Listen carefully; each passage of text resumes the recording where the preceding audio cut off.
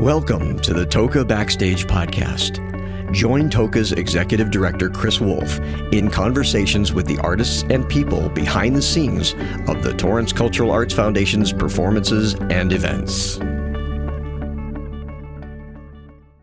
Hi, this is Chris Wolf, the Executive Director of the Torrance Cultural Arts Foundation. Welcome to another edition of TOCA Backstage. Today it was my extreme pleasure to speak with Debbie and Grace Fisher. Grace has an amazing and inspirational story that I just felt I had to share with you. What brought this to light was this being the 30-year anniversary of the Americans with Disabilities Act. I found that Grace had made a submission to the Easter Seals Disability Film Challenge and reached out to her and just wanted to have a chat. And sure enough, it was truly inspirational. She is a bright light in what can be a very challenging world.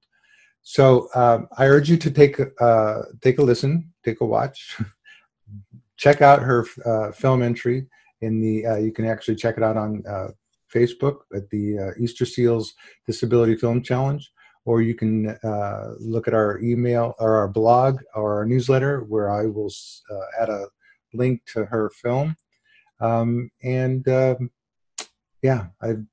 This young lady has a lot to teach us all about just living in the moment and enjoying life. So take a listen to my conversation with Debbie and Grace Fisher. Thanks. Welcome again to TOCA Backstage. It is my great honor to have Debbie and Grace Fisher. Thank you guys for taking the time to talk with me. I actually just learned about this project that you're working on called Amazing Grace. Now, is it correct that it's a full-length documentary? The original was a full length, and then the Easter Seals Film Challenge is just a 5-minute video, and we actually only had a weekend to complete it. And Lynn Montgomery, she was the director of the feature-length documentary, and she also directed the 5-minute one as well. Well, I watched it last night. It's amazing. So people can go on and vote for this, right? Yeah. And is there a specific site that they can go on to? It's listed on YouTube as well as Facebook and Instagram. So there are several different ways to watch it, but I feel like YouTube is the quickest and easiest. Well, we will definitely share it. We'll definitely share it on our post. So just for those who don't know, I actually was fortunate because a long time ago, your great aunt posted something on social media, which was a video of you playing the guitar, and I responded to her, let me know when I can book her, because it was a great video. And then do you mind telling people about what happened on your 17th birthday? Yeah, of course. So it was my 17th birthday party. My actual birthday is November 20th, but it was my senior year of high school, and we were all applying to colleges, so November was a really busy time, so I decided to have my birthday party the first day of winter break in December, and this would have been December of 2014. I was a senior in high school, and on that day, it was just a typical winter day in Santa Barbara, so of course it was sunny outside and really nice, and I began to experience like a severe sharp pain in my neck and tingling in my hands, and it was just a very odd feeling, something that I'd never experienced before. And so I told my mom, I was like, either you need to take me to the ER right now, or we need to call like 911, because I could tell right away that like something was really off. And so we went to the ER, and the hospital is about like 10 minutes from our house, not even 10 minutes. And within that amount of time, I lost the ability to walk. And so it progressed super quickly. And then that night, I was intubated and I couldn't breathe on my own. And laying in the ER bed, I was like asking my mom to take like videos of me, because I was like, oh, this is just like, of course this would happen to me on my birthday party. But I just assumed like they'd fix it and I'd come home and everything would be okay. But that definitely was not the case. So that night I was admitted to the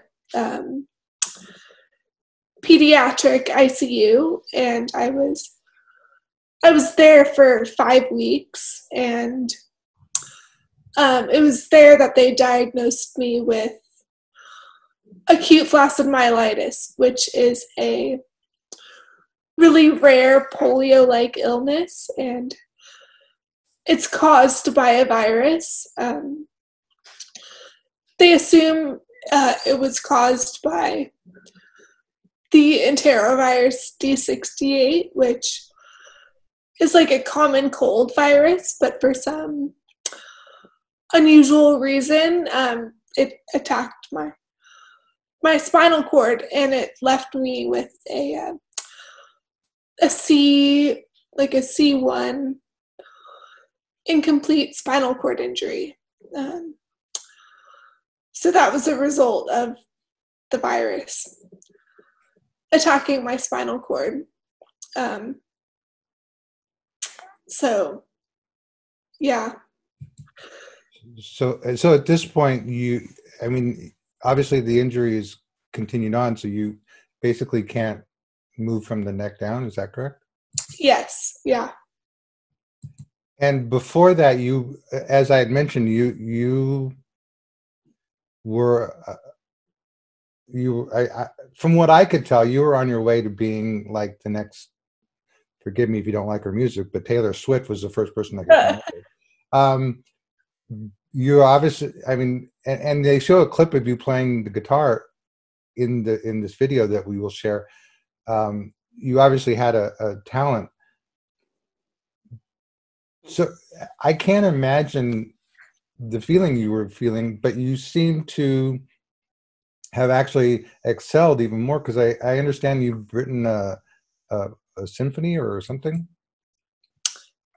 Yeah. So after music has always been a huge part of my life, and I wanted to go to I was accepted into Berklee College of Music in Boston, and I was like preparing to study music in college. And so in the hospital, like, I was unable to move anything, and so that was really hard for me to accept that, like, okay, I'm not really able to play my instruments anymore, but I still had that knowledge of music and the love for music, and so I started composing and writing music.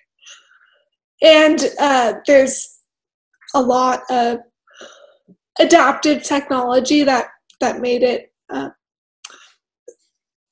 so I'm able to compose on the computer, and so that's what I use to write. I do it all on the computer, and I submit, or I like put my notes in one note at a time, and I use this device. It's actually in front of me right here. It's a sip and puff technology. So I sip and it clicks, and so that's how I play or put the notes in. And I'm studying at UCSB right now in the College of Creative Studies with a music composition degree, and it's pretty cool because my main professor there is someone that I grew up with. She was the music teacher at our church, and so she knew me before, and she knows me now, and she's been a huge help in helping me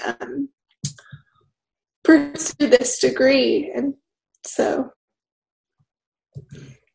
yeah, that's awesome. And Debbie, I can't imagine as a parent how it felt for you to watch your daughter go through this.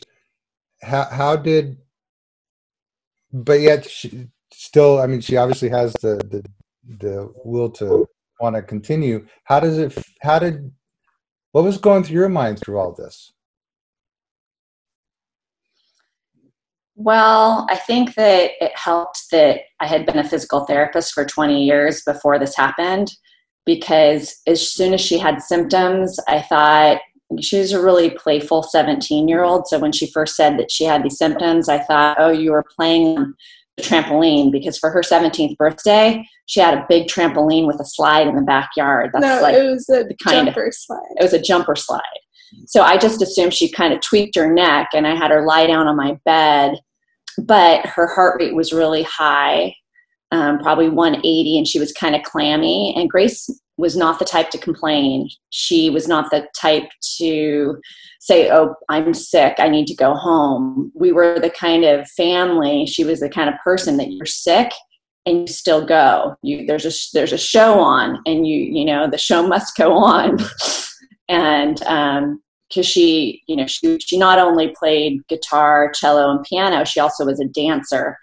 And there were plenty of times where she wasn't feeling up to par, and she would still, work through it, because that's what you do when you're a performer. So it's very odd that all of her, friends were coming over, and it was supposed to be a fun party, that she was wanting to go to the hospital. So that alone was a big sign to me. And I think that it helped being a therapist, because I think I was capable of being calm on the outside, but of course I was freaking out on the inside. And when we got to Cottage Hospital, I was capable of being perhaps a little more assertive than the average person, because I could tell that there was something serious going on. And Chris, I'll send you the full length version of Amazing Grace. Did you see the 56-minute version? No, I just saw the 5-minute one. Yeah, I'll send it to you. We're not supposed to share it with everyone, but I think that since you're doing this story, I think it would be applicable. And perhaps one of these days we can get to Orange County or LA and show it in person, because that was definitely a highlight for us to be able to show that movie. And we had Q&As afterwards, and we loved the audience response and what they had to say. But anyways, back to the time in the hospital with Gracie. It was a struggle, and you're living on endorphins. I mean, probably the first month, I lived on kind of the endorphins of just trying to get through the moment, and really specifically focused on just trying to get Gracie to feel as comfortable as she could, because she didn't have a voice.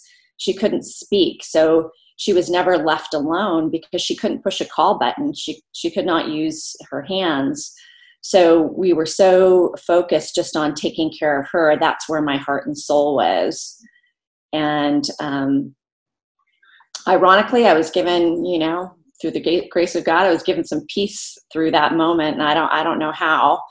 I think it's because of beautiful people in our community and this world that were just, keeping us in their love and prayers. My aunt being one of them that so she's so sweet. My Aunt Glenna was there with us the entire way.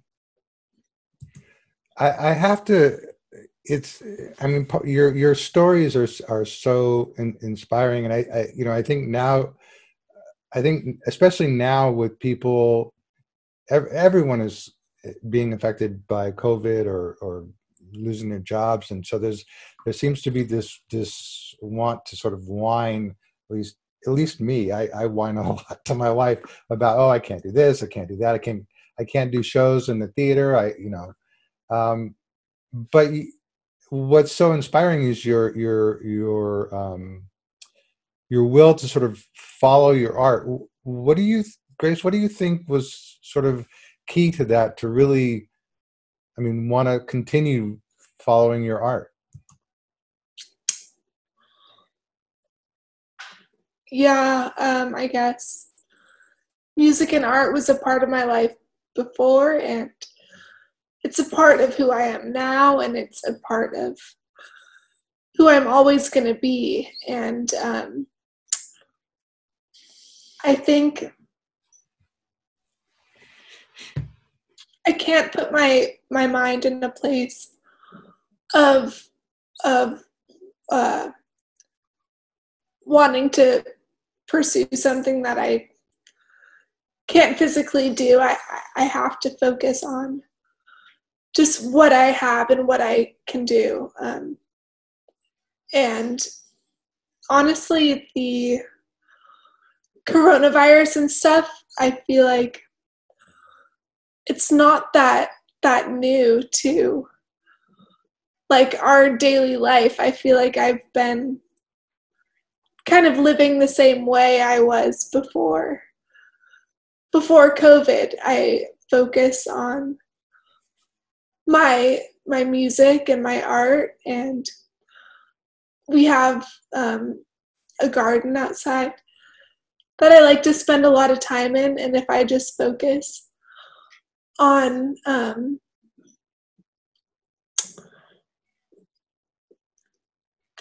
the I don't know, I feel like this sounds like very, I don't know, I just focus on the beauty that's around me, and that's all I can do, because if I focus on like my losses and stuff, that doesn't really put me in a very good headspace, and it really helps that I have a really great family, and I just have felt supported by the Santa Barbara community, and I'm very happy and content, like in spite of what's happened to me. And it's been 5 years now, so I feel like I've lived this life long enough to where I'm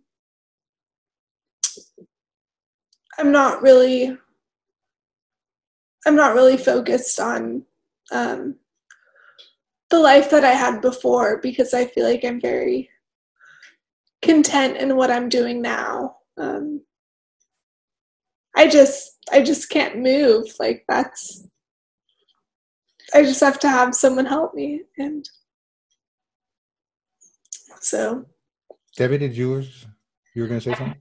I'm really grateful that Grace had the opportunity to learn about music and dance and art prior to becoming disabled, that she had the desire to learn piano first. And I'm grateful that we were able to provide piano lessons for her, because she learned so much that never left her brain. So she had the skills, the beginning skills of music to carry her forward. And she did have some guitar training, and certainly at Berklee College of Music, it was going to be much more extensive, but she was largely self-trained by the time she got the guitar, which was her freshman year of high school.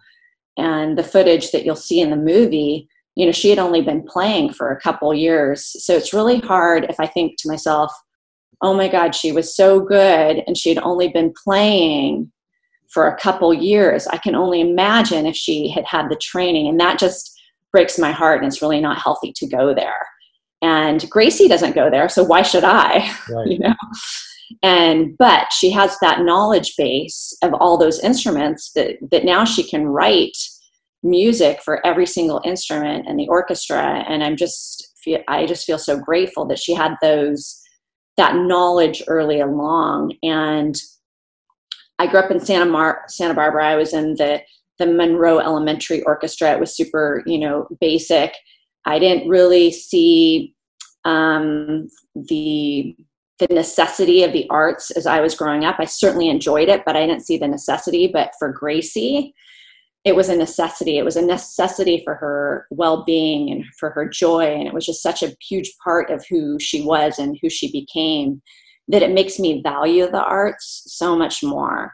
Like seeing Grace, and I think one of the reasons she's able to find such joy in life is she had the arts growing up, and I'm just so grateful she was able to have that experience in so many different levels. It reminds me of an old saying. I'm going to butcher it. I'm sure this isn't the accurate actual saying, but I heard it was Confucius said that a bird sings because it has to, not because it necessarily wants to. And it's kind of like a musician. It's like you're born with a talent. You just have to express it. And I mean, for me, I can't play a tune for anything. I can't sing. I have no musical ability other than to appreciate it. And it always amazes me to watch a musician work, whether it's composing or playing a guitar. So I'm in awe of the fact that you were able to grasp the, sort of the sense of music and keep it in your soul. And then just now, at least you have still a way to express it. I mean, that's awesome. What do you see going forward? What's your hope? I mean, you've composed a symphony. I mean, what's next on the horizon for you? Well, I also have a foundation, and we provide music and art workshop and dance workshops for kids with special needs. And so it's really, that's just as much on my forefront as music and art, I feel like, in my own life. It's just really great to bring these activities to kids living with a disability, because I just knew that when I was in the hospital, it was really the only thing that brought me joy and peace of mind, especially when you're in a hospital setting where like therapies are just not fun at all. And it kind of takes you, it really just puts you in the present moment, and you're just focused on what you're creating. You're not focused on a disability and things that you can't do. Because art and music is something that, and dance is something that can be adapted in a lot of different ways. And so that's been really fun, and I'm really passionate about that as well. And if somebody wants to learn more about your foundation, how would they find out about it? Yeah, we have a website, gracefisherfoundation.org, and you can see what we're doing there. And then we also have a YouTube channel, and with all the things that's happening with COVID, we can't have our in-person workshops and activities. And so I've put together some virtual art tutorials, and we have the woman that teaches our dance classes. She's done a couple videos as well. So it's been a challenge, but also kind of fun for me to think about different ways to bring the arts to this population, like, despite what's going on around the world.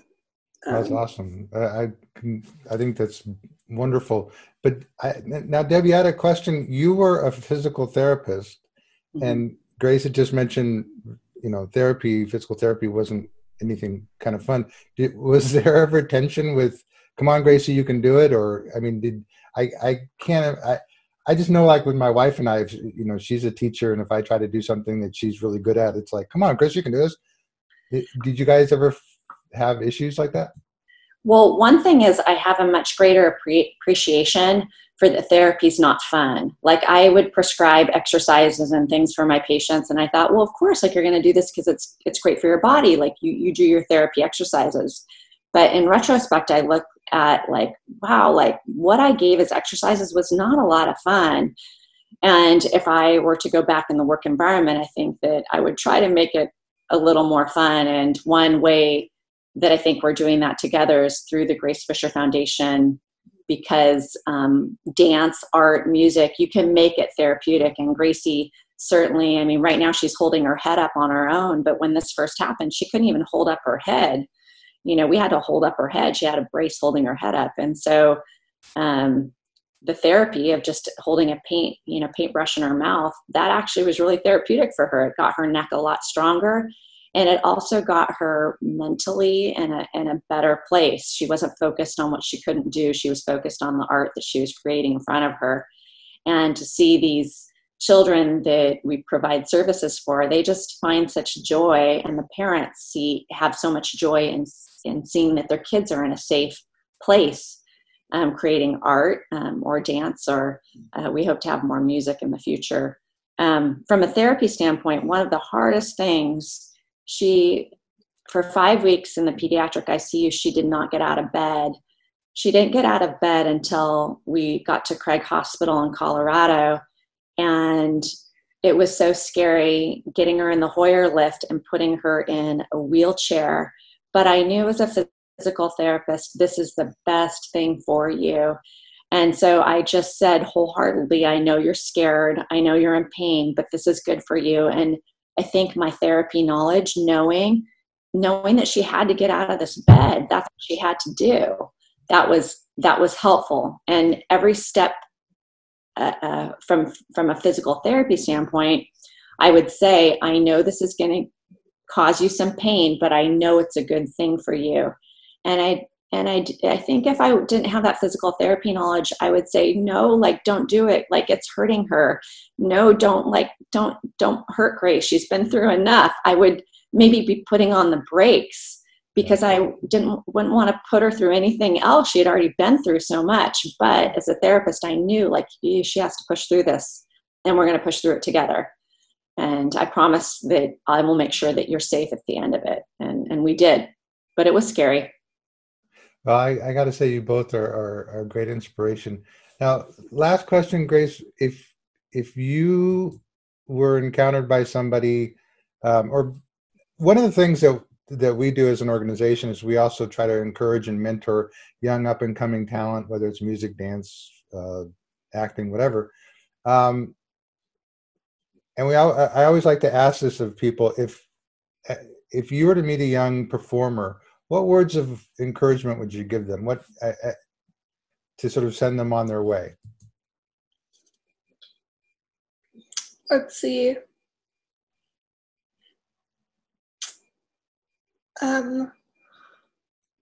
Practice and enjoy every moment, because this sounds cliche, but, like, you never know when something might happen and you might not be able to do